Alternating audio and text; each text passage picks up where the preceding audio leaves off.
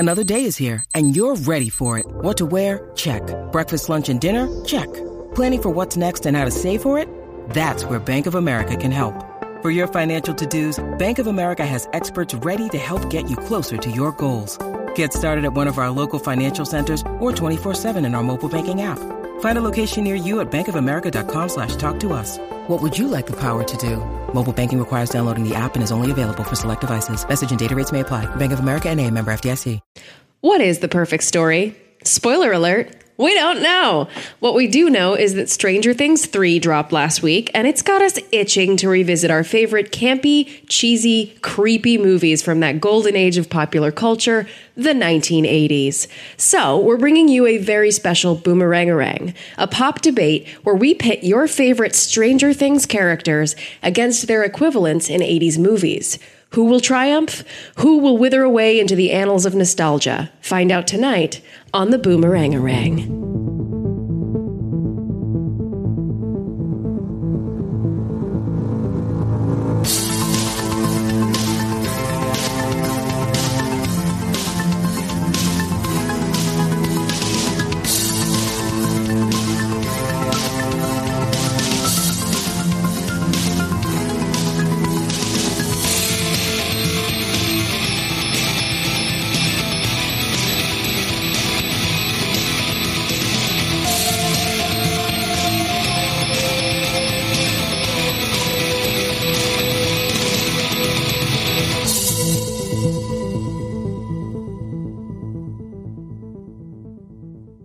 Welcome back to the Midnight Myth Boomerangerang special. Man, it's been a while since we've done one of these. I am very excited to bring you a brand new gamified, boomerangerangified version of our favorite playing around pop culture debate.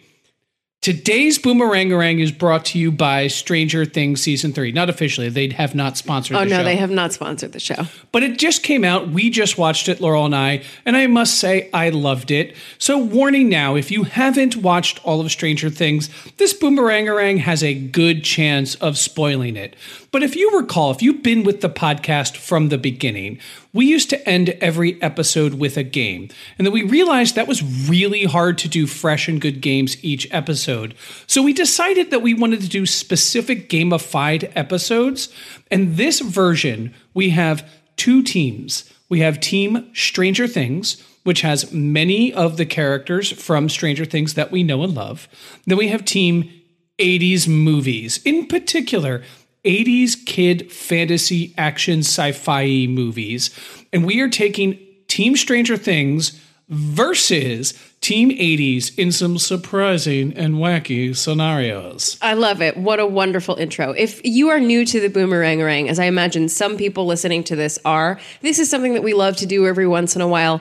But as you said, Derek, we haven't done one in a little while. And part of the reason for that is that we're actually making these primarily for our Patreon listeners now. So this is a taste. If you're not a Patreon supporter and you want more of this, you can get an extra Boomerangerang every month in addition to all the episodes that we put out throughout the month, if you support us there on Patreon. So that's for as little as $5 a month. You can get that bonus Boomerangerang where Derek and I go head to head. We pull characters out of a hat and we pretty much fight to see who has supremacy in the most random and sometimes hilarious of situations. So they're a lot of fun. Definitely recommend supporting us on Patreon. You can find that at patreon.com/midnightmyth. And usually we have a set of characters in one hat where we each pull a character and then a set of scenarios in the other hat. This one's going to be different where we have chosen what team we're on and we have listed the characters and their battles. And then we will pull the scenarios out of the hat. And when I say out of a hat, I have a literal hat. Listen. Yeah, literally there's a piece of paper in a hat. You talked all over my paper. Anyway.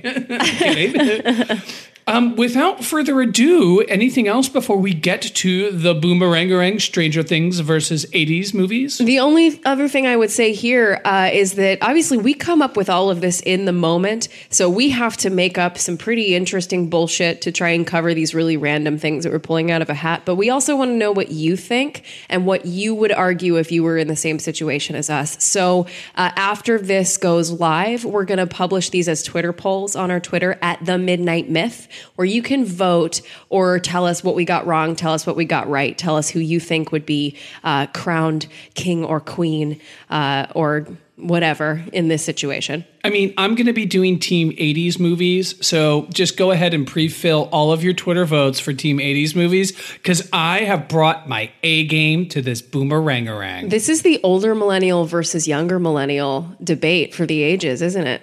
Yes, this is. What is better, the new nostalgia-filled Stranger Things or the actual classics and these characters that came to inspire new art such as Stranger Things? All right, shall we go for it? All right, so Laurel as Team Stranger Things, her first character is going to be L or 11. Yeah. And mine is going to be E.T. E.T. phone home. The extraterrestrial. Elliot. And Laurel, would you like to pick the first scenario? Yes, I would. Now, typically, those who pick the first scenario also will argue first. Are you okay with that in this Boomerangerang? Yeah, I think Great. I'm okay with that. Read the scenario. Performing an occult ritual that successfully summons Beelzebub. Oh, wow. Okay. Wow. This is one that I submitted for consideration here. So I'm really excited about this. Performing an occult ritual that successfully summons Beelzebub. He's actually got a devil put aside for me. Beelzebub, as you will recall, is one of the chief demons of hell. He is sort of a lieutenant to Satan. And he is a pretty nasty dude. If you're summoning him, it's probably because you want to make some kind of pact. It's because you are willing to sell your soul because there's something you desire so much that you will trade your soul for it. Whether that's wisdom or knowledge or love. I think it's interesting to imagine 11 in this situation where she has to perform an occult ritual to summon a demon. Because Elle has kind of a complicated relationship to the occult and mysticism and demons. In fact, one of her very first acts in Hawkins was to lose control of her sort of telekinetic and psionic abilities to a point where she ripped a hole in dimensions and unleashed a demon, unleashed a Demogorgon. So we already know that she has the raw strength and ability to rip holes in dimensions and pull monsters from an underworld to an overworld. So clearly she's got the resume. She knows how to do it. But why would she do it? I submit that Elle, desperate to understand what it means to be a girl coming of age in the 1980s and soon to be the 1990s, as someone who is coming into her own, who is striking up a friendship with Max, who is getting to understand how the world works and is excited by rebellion and strangeness and weirdness and is excited by things that make her surrogate dad mad, might start to dabble in witchcraft, in Wicca. In fact, in a few years, she might see the movie The Craft when it comes out. She and Max might go and see it in theaters. And wanting to try it, knowing that she has the ability, she might want to go light as a feather, stiff as a board. She might want to take it a step further. She might want to start summoning. And we know if she tries, she shall summon. In E.T. the Extraterrestrial, we're convinced that E.T. has come from space. After all, we have seen the spaceship. E.T. looks like an alien in many ways, but E.T. does have some unusual powers. He can have his finger glow, which can heal or hurt. He can develop a psionic connection to another mortal human being. and based upon what one goes through, the other goes through. He can levitate things with his mind. There's no real rational explanation for why E.T. should have any of these abilities. After all, if he's just a traveler from another galaxy who is innocent and fun and cute, why all of these powers? Are these powers grounded in a science fiction, science-based mythology? No, these powers are not. These powers are inherently mystical. E.T. gets back into his ship and flies away, we think. But what if that ship that looks so much like a little dome with a tip on it doesn't fly to another dimension, but barrels into the earth? And it goes down beneath the realm that we all live into, to the underworld. E.T. wasn't here to survey a planet. Oh, no. You think he was here to learn a little bit about the humans before he goes back to his home? Oh, no. E.T. helps get a boy drunk. E.T. helps undermine the American government. E.T. helps a kid do what? Cut school. What are these things? Are they actions of a good person? Are they actions of a holy person? Or are they righteous and demonic sins wrought behind from a demon who has been summoned from the underworld, masquerading as an extraterrestrial, all just to learn how to what? Consume as much candy as he can, corrupt as many kids as he can, so that they can perform the ritual to bring about the rise of Beelzebub on Earth. Okay, so your argument for the extraterrestrial is that he's not actually an extraterrestrial? He never calls himself that. He's a subterrestrial? He never calls himself an extraterrestrial. Okay. We never see where he comes from. He calls himself E.T. But your argument is Elle sees the craft? Come on now. My turn. Oh, she's absolutely going to see the craft. All right, so the next pairing is hot on the heels of our previous episode, which I hope you've listened to at this point, that we did on the Neverending Story. And of course, we recorded it and I think released it before we had watched the final episode of Stranger Things, and we felt pretty good about ourselves for foreseeing that. If you don't know what we're talking about, they sing the Neverending Story theme song, and I think our hearts exploded with joy when that happened. So our pairing is Will Byers, who I will be arguing for, versus Bastian Balthazar Bucks from the Neverending Story. And the scenario is going to be inventing the internet. What? Boom. All right, so Bastian, his head is where all the time, people? What's the thing his father wants him to do? He wants his feet on the ground to get his head out of the cloud. What is the internet if not the digital cloud? But think about this even more. What is Bastian? He's an imaginative, creative, intelligent kid who doesn't like to follow the conventional rules. He's romantic and kind, but he is brave and strong. He learns how to face bullies. He learns how to cut class. He does all of these exceptional things. His imagination is so powerful, he can build a universe from a grain of sand and see to this universe's longevity. He's a dreamer, everybody. He is somebody that thinks big. He is the kind of person that has the imagination and grit of Steve Jobs. He has the intelligence and poise of a Bill Gates. And he comes from a very wealthy, respected father, just like Al Gore did.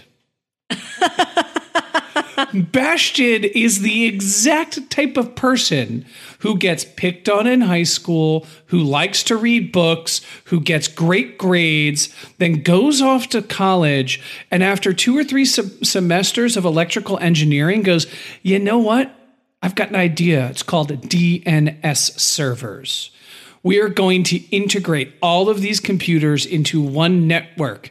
It's going to be kind of like a network of imagination fueling this big collective reality that isn't actually real, but is only real because we all will it to be. Fantasia is the groundwork of the cloud, of the internet, and Bastion will be the obvious choice over the poor, traumatic, stress-suffering Will. Wow, I can't believe they ended that great argument with a dig at Will's traumatic experiences. I felt a little sore because you digged on my ET argument. So okay. Well, I was going to tell you, I thought that argument was great. I actually could see Bastion inventing World of Warcraft for sure. Role playing, I think, is something that would fit really well with him. But inventing the internet is step one to inventing absolutely. MMOs. Absolutely. So I thought that was a great argument. I think the reason that we paired up Will and Bastion is because they share a certain proclivity toward the imagination, toward the inner world, toward storytelling, toward creativity. Same haircuts, similar looking young gentlemen. Both very creative individuals who like to draw, who like to invent, who like to tell stories, and who like to imagine that their world is more fantastical than it is. I lay this groundwork because I think they have a lot of things in common. I think they both have the opportunity to dream up something as complex and as, sky's the limit as the internet. But I think Will gets a little bit of an edge over Bastion, and that's for one reason. And that's going to tie into one of the most lasting and traumatic events of Will's young life. And that's his kidnapping by the Demogorgon and subsequent having his mind taken over by the Mind Flayer. What does the Mind Flayer do to Will? The Mind Flayer essentially enters Will's consciousness and becomes a part of him. But when Will becomes a part of the Mind Flayer, Will also becomes connected through a psychic, invisible network to every creature in the Upside Down and every other thing that has any connection to the Mind Flayer. It is the original hive mind. It is an unseen force that binds through seemingly magical properties, but creates something that is so strong it's very difficult to break unless you really, really heat it up. And if you've ever been running too many applications on your computer or had too many tabs open on your browser, you know your laptop gets really, really hot, and it does not like that. I think that the Mind Flayer might plant in Will, as he is working through how to transform this horrible experience that he had, I think the Mind Flayer might plant the seed in Will of a way to overcome that, and that's through creativity. That's how do I turn this horrible thing that happened to me into a positive? And that positive is, what if we had an interconnected web that brings people together instead of tearing me apart from my family, instead of taking me off of my plane, that gives us a new plane to connect on all at once. Like, true story, if Bastion and Will met as like college students, they would build the next tech conglomerate, and then they become bitter enemies. Yes, they absolutely would. As the success went to one of their heads. It would be just like the sequel to Neverending Story. Absolutely. Yeah. All right, so you're up next for the next one. Now, our pairing this time, we are going to have the ranger of the party, Lucas, armed with his slingshot against the Karate Kid. Yep. I'm very excited for this pairing. Karate Kid versus Lucas. These are two very well-matched characters. And what's the scenario? Oh, God damn it. It's a rap battle. It's a free verse rap in character. May the best rapper win. All right, Lucas versus the Karate Kid in a rap battle. You know I'm coming at you with my wrist rocket, and I'm gonna pop your eye out of its socket, cause I don't fight no Demogorgon without my mouth organ. And now I wish I had a harmonica to be like. You were on fire. I loved it. Yeah. Yes. Okay. Well done. That was it. Well done. That's all I got. All right, I'm gonna pop this lid. Watch out, here I come. I'm Karate Kid. Here's my man, Mr. Miyagi. We're gonna get it clean. Do what he say. Look at him, he has chopsticks. Is that a fly? Whoops, no, it's gone. Karate Kid, got the Karate Kid song. Gonna chop every day, night and long. Rapping is hard and I'm not really good at it because all these bullies are picking on my face. And that's my rap. I really thought we were going to hear a little wax off, wax on. I tried at some point, but I don't know how to rap. Yeah, but you put that in the hat. Oh yeah, because it's fun. It is fun. I'm glad that happened, absolutely and I never awesome. want to think about it again. Okay, so next pairing, it's my scenario. Yeah. So we pick the scenario. This is a good one. That's a fun one. We have Jim Hopper versus Indiana Jones. Yep. Yeah, this is a good one. The scenario is going to be writing an 80s sitcom where all problems are solved in 30 minutes. Oh, man. Jim Hopper versus... Neither of these Indiana characters Jones. are necessarily going to be good at this. No, this is going to be interesting. This is why the Boomerangerang is so interesting. Okay, so Indiana Jones is an action-adventure archaeologist. He's obviously a highly educated man, and he's also very skilled at hand-to-hand combat. And he's also very good at killing Nazis. Indiana Jones, we have seen in, let's take the later movies like the Crystal, whatchamacallit. Now let's assume that didn't happen. Let's just uncanon that. The Kingdom of the Crystal Skull? Yeah. So we're at the end of Indiana Jones and the Last Crusade. And at this point, he is the preeminent archaeologist in the world. He is famous. He is handsome. And you know what else he is? He's fucking tired.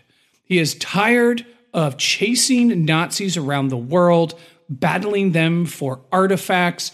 And half the time, he destroys more artifacts than he saves. If you think about it, he's not a very good archaeologist with all the shit he blows up. He was really in it for the adventure, and he is done. So he's there researching artifacts in his comfy, tenured university job, making a good living. And he's gotten a little old. And one day, one of these kids come in with these confounded machines where they can have moving pictures on them. Whoever saw something like moving pictures? What happened when you could have books? Meh. But he likes it. He enjoys watching TV. For the first time ever, he can relax. Now, we all know becoming a PhD means that you must be trained in the English language. You have to write and publish your research, and it has to be so good that it can survive the scrutiny of peer review. Indiana Jones takes the dedication that he has to ancient languages, ancient objects, the enthusiasm that he has for fighting Nazis, and his love of family. Yes, of family. Even though his relationship with his father is rot, he never really found the woman of his dreams, at least longer than a 2-hour movie. He realized that the most important thing you can search for is the love of your family.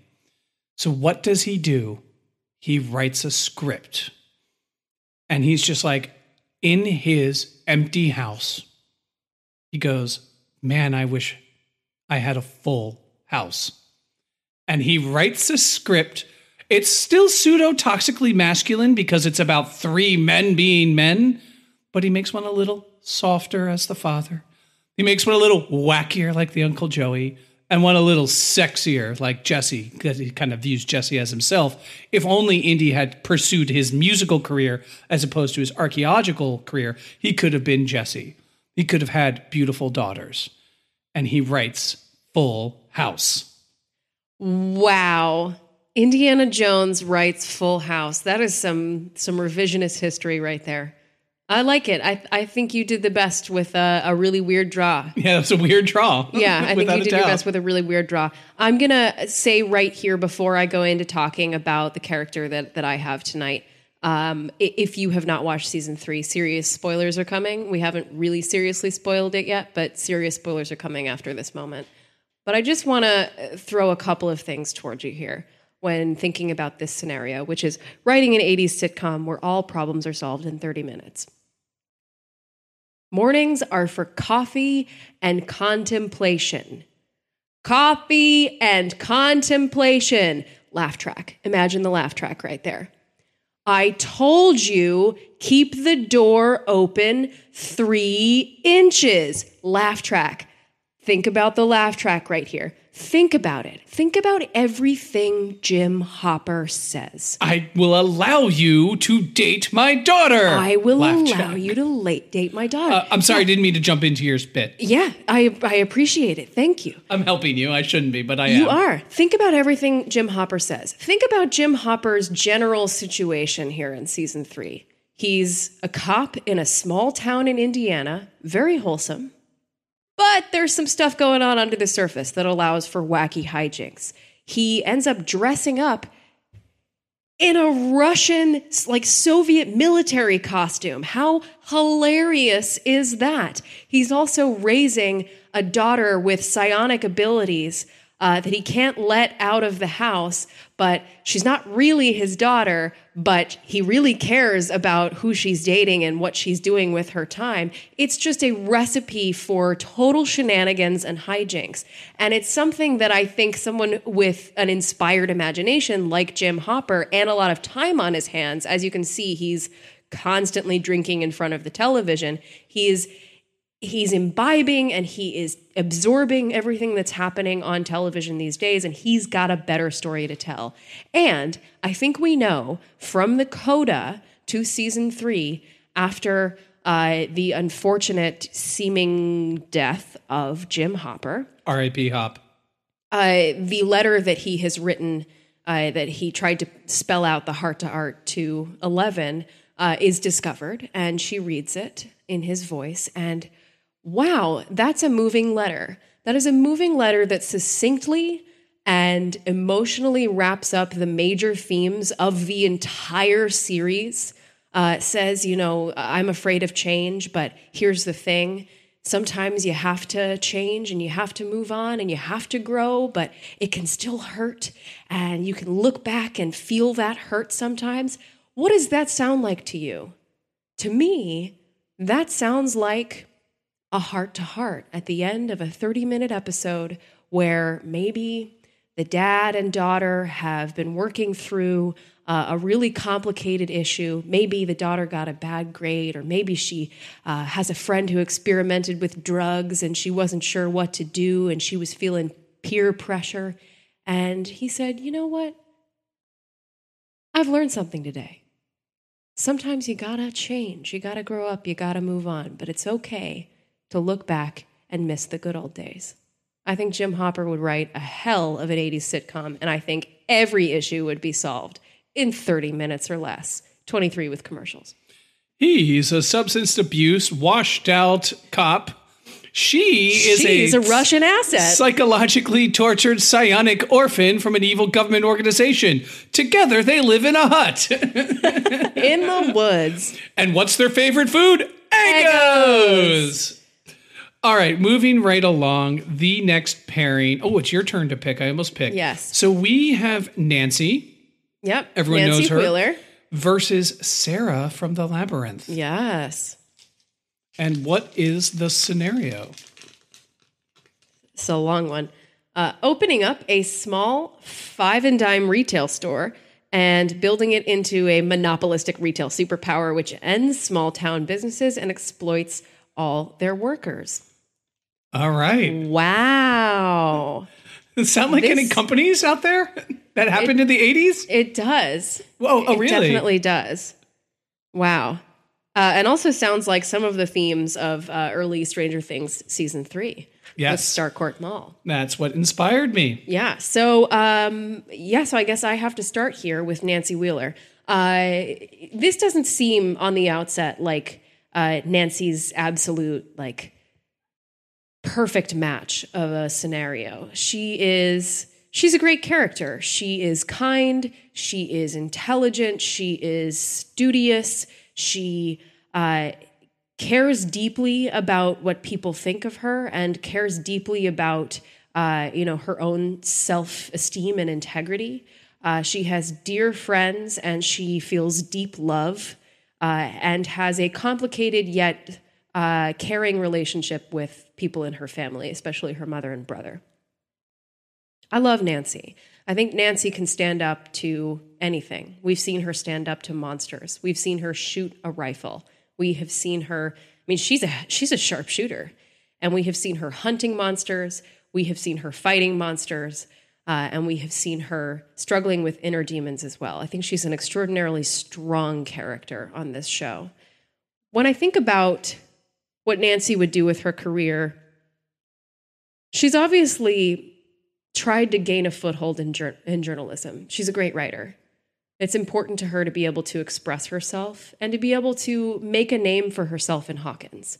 Early in season 3, we see that she is an intern at the Hawkins newspaper, and she is deeply unsatisfied having to bow to a bunch of smug, smarmy men who are constantly sexually harassing her or calling her Nancy Drew or making her go and get their hamburgers fixed because there's no mustard, so on and so forth. She doesn't like being put down like that. She knows that she is better than that. And I think Nancy's inner sense of self is what will guide her towards this scenario here. I think Nancy will never be satisfied working for a bunch of men. And so it's natural that Nancy would want to run her own business. Nancy might want to become her own boss. So I could absolutely see her opening a small business in Hawkins to compete with the great, gigantic retail conglomerates like Starcourt Mall, to infuse a little bit more of that small town goodness that she sees in Hawkins. And she'll begin all of this with the best of intentions. But here's the thing. Nancy knows she's better. Nancy knows that she is stronger than most small business owners. Nancy's better with money. Nancy's better with people. Nancy is smarter than most people. And I think it wouldn't be long before her business started to grow. And suddenly she's taking over an entire city block. And suddenly she is employing, half the people that she went to high school with. And she feels really good about that. She wants to make sure that she can get Steve a job. She wants to make sure that Robin always has a job with her. And so she grows. And she grows. And she grows. And Nancy, who will never be satisfied with someone else at the top when she knows she is better and stronger, sooner or later, she's going to be Starcourt Mall. Sarah is an amazing character from The Labyrinth. She undoes the evil plans of the magician Jareth, the king of the goblins, and saves her brother Toby from certain doom. We all know the story and we all love it. And it ends with her hanging out with her goblin friends. But there is a major structural problem after the fall of Jareth, the goblin king. There are all of these goblins, and none of them have jobs. Some of you may know, most of you probably don't know, goblins are not the brightest stereotypically. They're not the best stereotypically at just about anything other than necessarily mayhem and fucking off. And Sarah's got all of these goblins hanging out with her, doing mayhem and fucking off. And she is at the end of her rope. Similar to Nancy, Sarah is very bright and very creative and very aspirational. So eventually, she takes whatever gold that she has left at the center of the labyrinth, she converts it into hard currency, and she puts a down payment on a little store. And a little store that she employs her little goblins. Her little goblins go to work, and once the goblins have a purpose, suddenly she realizes an advantage, just-in-time inventory. Because my goblins will work harder for less, I can undercut all of the prices of my competitors. As long as I never have too much inventory, I have just the right amount of inventory, which is what propelled Walmart to become the amazing conglomerate that it is today. Just-in-time inventory, treating humans like goblins. They're pretty much the same thing.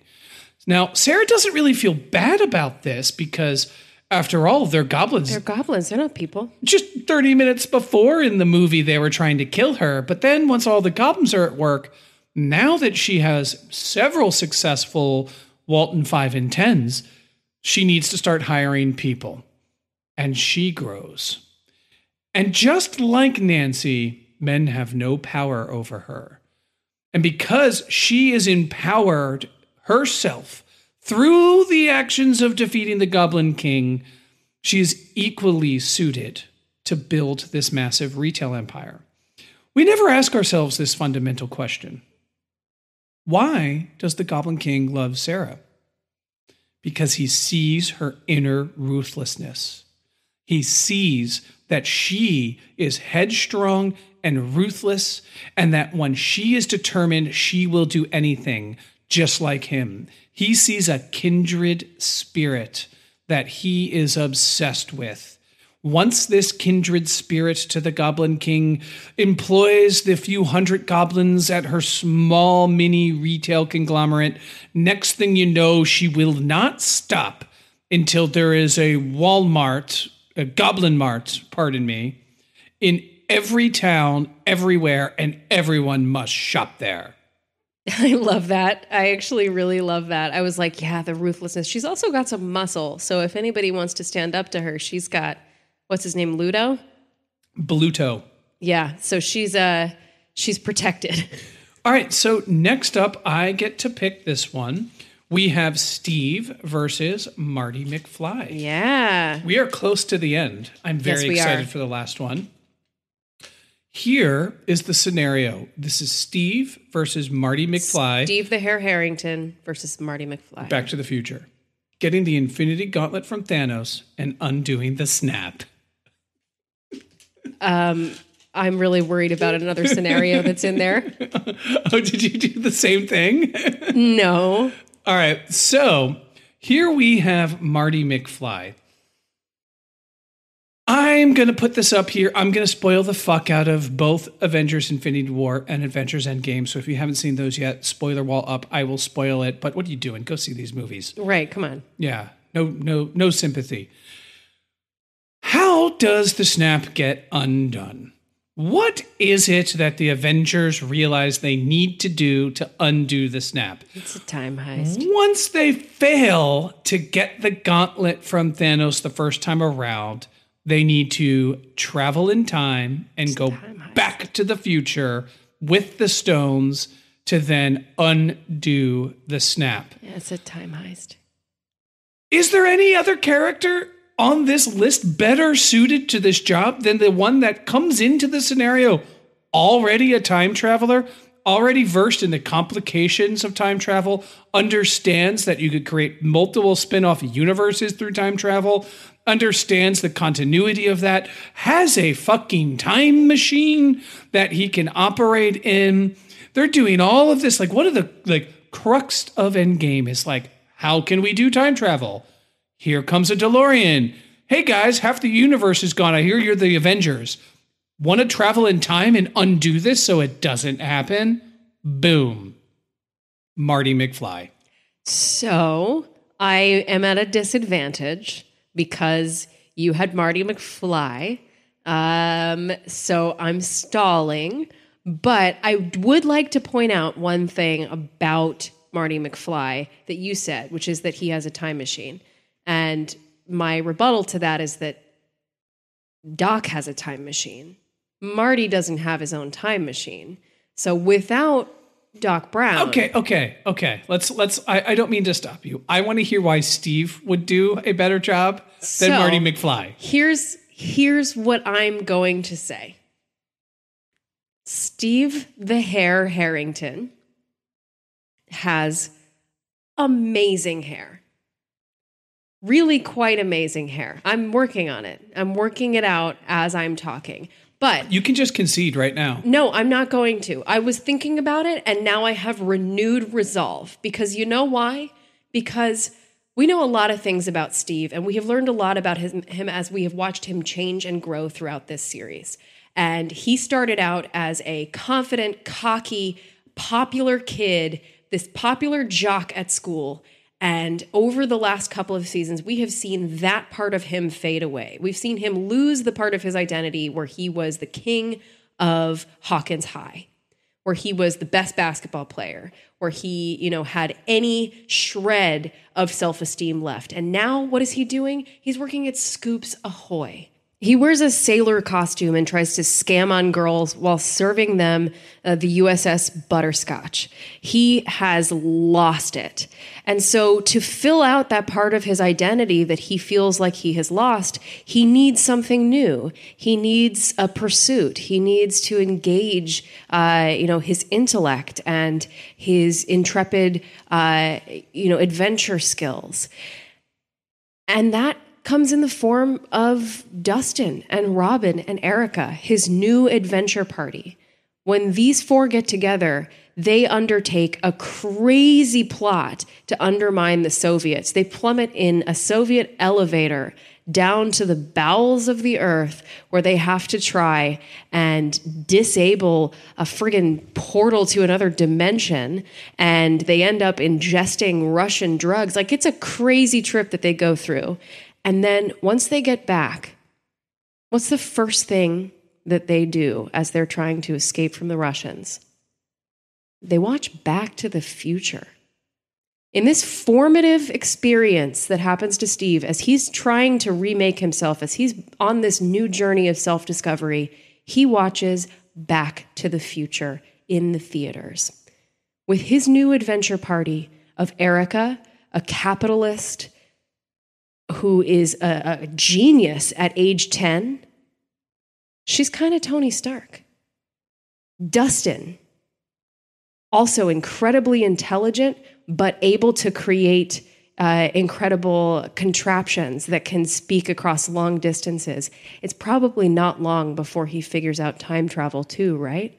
He's Ant-Man or he's the Hulk. Robin, who has an inner moral core and who becomes his most trusted friend. It's Captain America. He's putting together a new Avengers who have the grit, who have the know-how, who have the emotional and moral standing to invent the techniques proper to pull off a time heist, but also to undo the snap because it's the right thing to do. All right, let's move on. Second to last, we have Joyce versus Lydia. Now, Lydia, you may not recognize the name, but that is the daughter played by Winona Ryder in the movie Beetlejuice. Yep. We have Winona Ryder versus Winona Ryder. It is Winona-able. Yes. It is Winona-able. We have the teenage version versus the mom version at what scenario? Directing a new music video for Madonna. What? All right. Let's just call this a tie and move on. I know. Both Winona our characters win this. All right. So we're going to start with Joyce Byers. Can I just say, that's the most perfect scenario for both of these characters. Isn't it great? I love it. Anyway, sorry to interrupt. Oh man, Joyce Byers. What an amazing character, right? She is one of the fiercest Gryffindors, I think, in the show. Someone who will do literally anything for her kids or for someone else's kids or anybody that she loves. If you are in her inner circle, she will go to the upside down for you. You know that she is in your corner. She's also a person who has had to go through some more economic hardships than most of the other, people in her circle. I'm thinking especially compared to the Wheelers. She's someone who's had to get creative when it comes to feeding her kids or, keeping them entertained. She helped Will build Castle Byers, which is a beautiful testament to her love for her son, but also, explains some of the deep well of creativity that she has inside her. One of the first things that we see Joyce doing in season 1 of Stranger Things is doing her impression of a witch for Will that really entertains him. So she's got access to some sort of performative qualities here. She also goes through some shit during the series of the show, including having to communicate with her missing son across dimensional boundaries through lights and electricity. And she creates one of the most iconic images associated with Stranger Things, which is the Christmas lights throughout the house and the sort of Morse code or the alphabet code that she associates with those Christmas lights. It's kind of a magical and haunting image that might form a really interesting backdrop for a music video. See, if that was in the back of a Madonna song, I'd be like, oh yeah, the Madonna video with the Christmas lights. It's immediately recognizable. It's immediately unsettling and yet also alluring. It's things like this that make me think that Joyce would have the sort of creative stamina and creative momentum to keep up with someone like Madonna, who is always changing. I also want to throw out again, those Soviet military costumes that she and Hopper change into. Just imagine Madonna in one of those, singing in the tunnel. I think Joyce's experiences will give her these sort of touchstones to be like, all right, Madonna, we're going for a sort of like Cold War paranoia vibe, but you're going to be in a military outfit and you're going to be singing with this kind of light on you. And then we'll cut to, the alphabet and the Christmas lights. Really cool, really edgy, very Madonna. How does Lydia discover that her house is haunted in Beetlejuice? How does she do that? I will tell you in case you don't remember. She's a photographer. She is a photographer. Yeah. What else is she?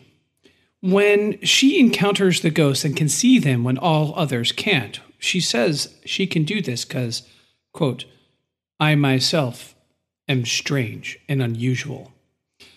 So we have a young woman, beautiful, talented, intelligent, odd, and gifted at photography. We have a young woman who has proof positive that there are spirits that intercede into this world and that there is life after death. And that this is not to be understood under the conventional standard Judeo-Christian rhetoric that most of us have been taught since our day of birth to believe. In fact, it's stranger and more unusual than we could have ever thought or ever believe. This would lend one to a career in the creative arts, in the darker, stranger, and more unusual creative arts. And maybe she struggles a little bit until she meets someone else similar to her, a little stranger, a little more unusual, a little edgier. Someone else who thinks that these standard Judeo-Christian ideologies and versions of art and creativity aren't necessarily good. Someone who is a Madonna. Now, Madonna had several successful hits in the 80s, but she had one that really did, in particular the music video, really did cause ripple waves. And that's Like a Prayer. And that is a song that turns the traditional Judeo-Christian values about the universe on its head, in particular in its visual iconography, with Madonna dancing in front of crosses on fire. It takes a visionary. It takes a person who has seen and pierced the veil between the land of the living and the dead to understand that sometimes when the crosses are on fire, you just gotta dance. Just like a prayer.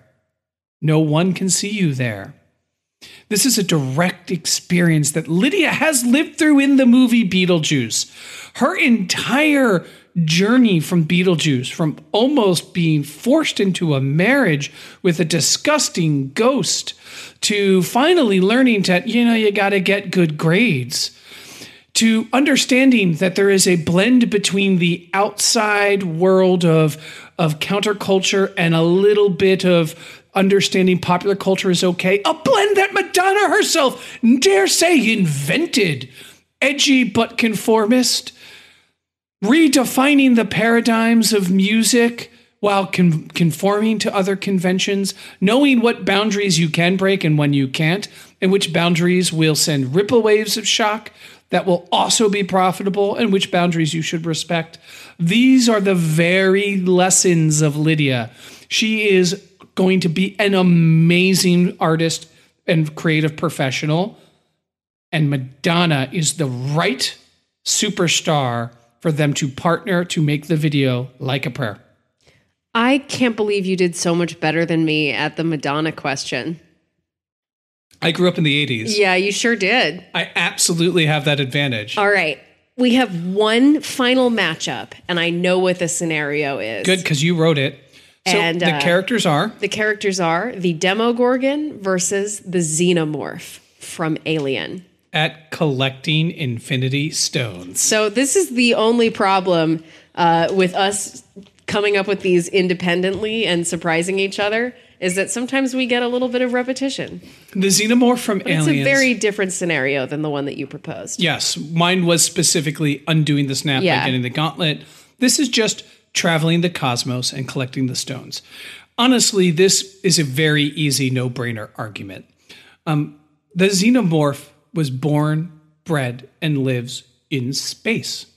The Xenomorph has figured out ways through implanting eggs into interstellar space-traveling humans to get from planet to planet to planet. We see in Aliens 2 that the Queen Xenomorph has established a sense of strategy and intelligence, that there is some focus and some ability to coordinate amongst the other Xenomorphs. That's just not just a mindless monster. Why are they traveling through space at all? Why are they out there? Well, yes, they are hungry, and yes, they are trying to pass on their offspring, and yes, they use humans as the hosts. But if you were to consume the galaxy with xenomorphs, eventually you will come to a place like Nidavellir, and you'll consume the dwarves, and maybe there'll be a gauntlet there. Eventually, you'll go to Xandar, and you might find a power stone. Slowly over time, as the xenomorph takes star system after star system, planet after planet in the galaxy, these concentrated inklets will come into their possession. Now, I don't think the xenomorphs have the capabilities to harness the powers of these stones, nor do I think the xenomorphs would do anything constructive, even if they could harness the power of these stones. But the scenario is collecting the stones, and they would have the ability to blanket the galaxy and collect these stones. Perchance they'd destroy themselves with them. Maybe they could harness the power for a brief time, but undoubtedly the interstellar space traveling aliens are easily the more odds out favorite to collect pieces of rock out there in different corners of the galaxy. I think that's great. I think that's absolutely great. I want to talk a little bit about the MCU for just a moment as we get into this argument here, because it took a while to get to Infinity War, right? It took 10 years for Thanos to begin embarking on his journey to collect the Infinity Stones, to even get 2 of them. It took 10 years for him to get to the start of Infinity War, where he's collecting his 2nd Infinity Stone, and he's about to collect the rest. He collects the rest of them over the course of 1 movie. Why is that? Why does he accelerate so quickly after he's only got 1 of them, grabs another one, and then suddenly he's able to pick them up in a matter of hours? There's one reason for that. He gets the Space Stone. What does the Space Stone do? It gives you the opportunity to teleport anywhere in the universe.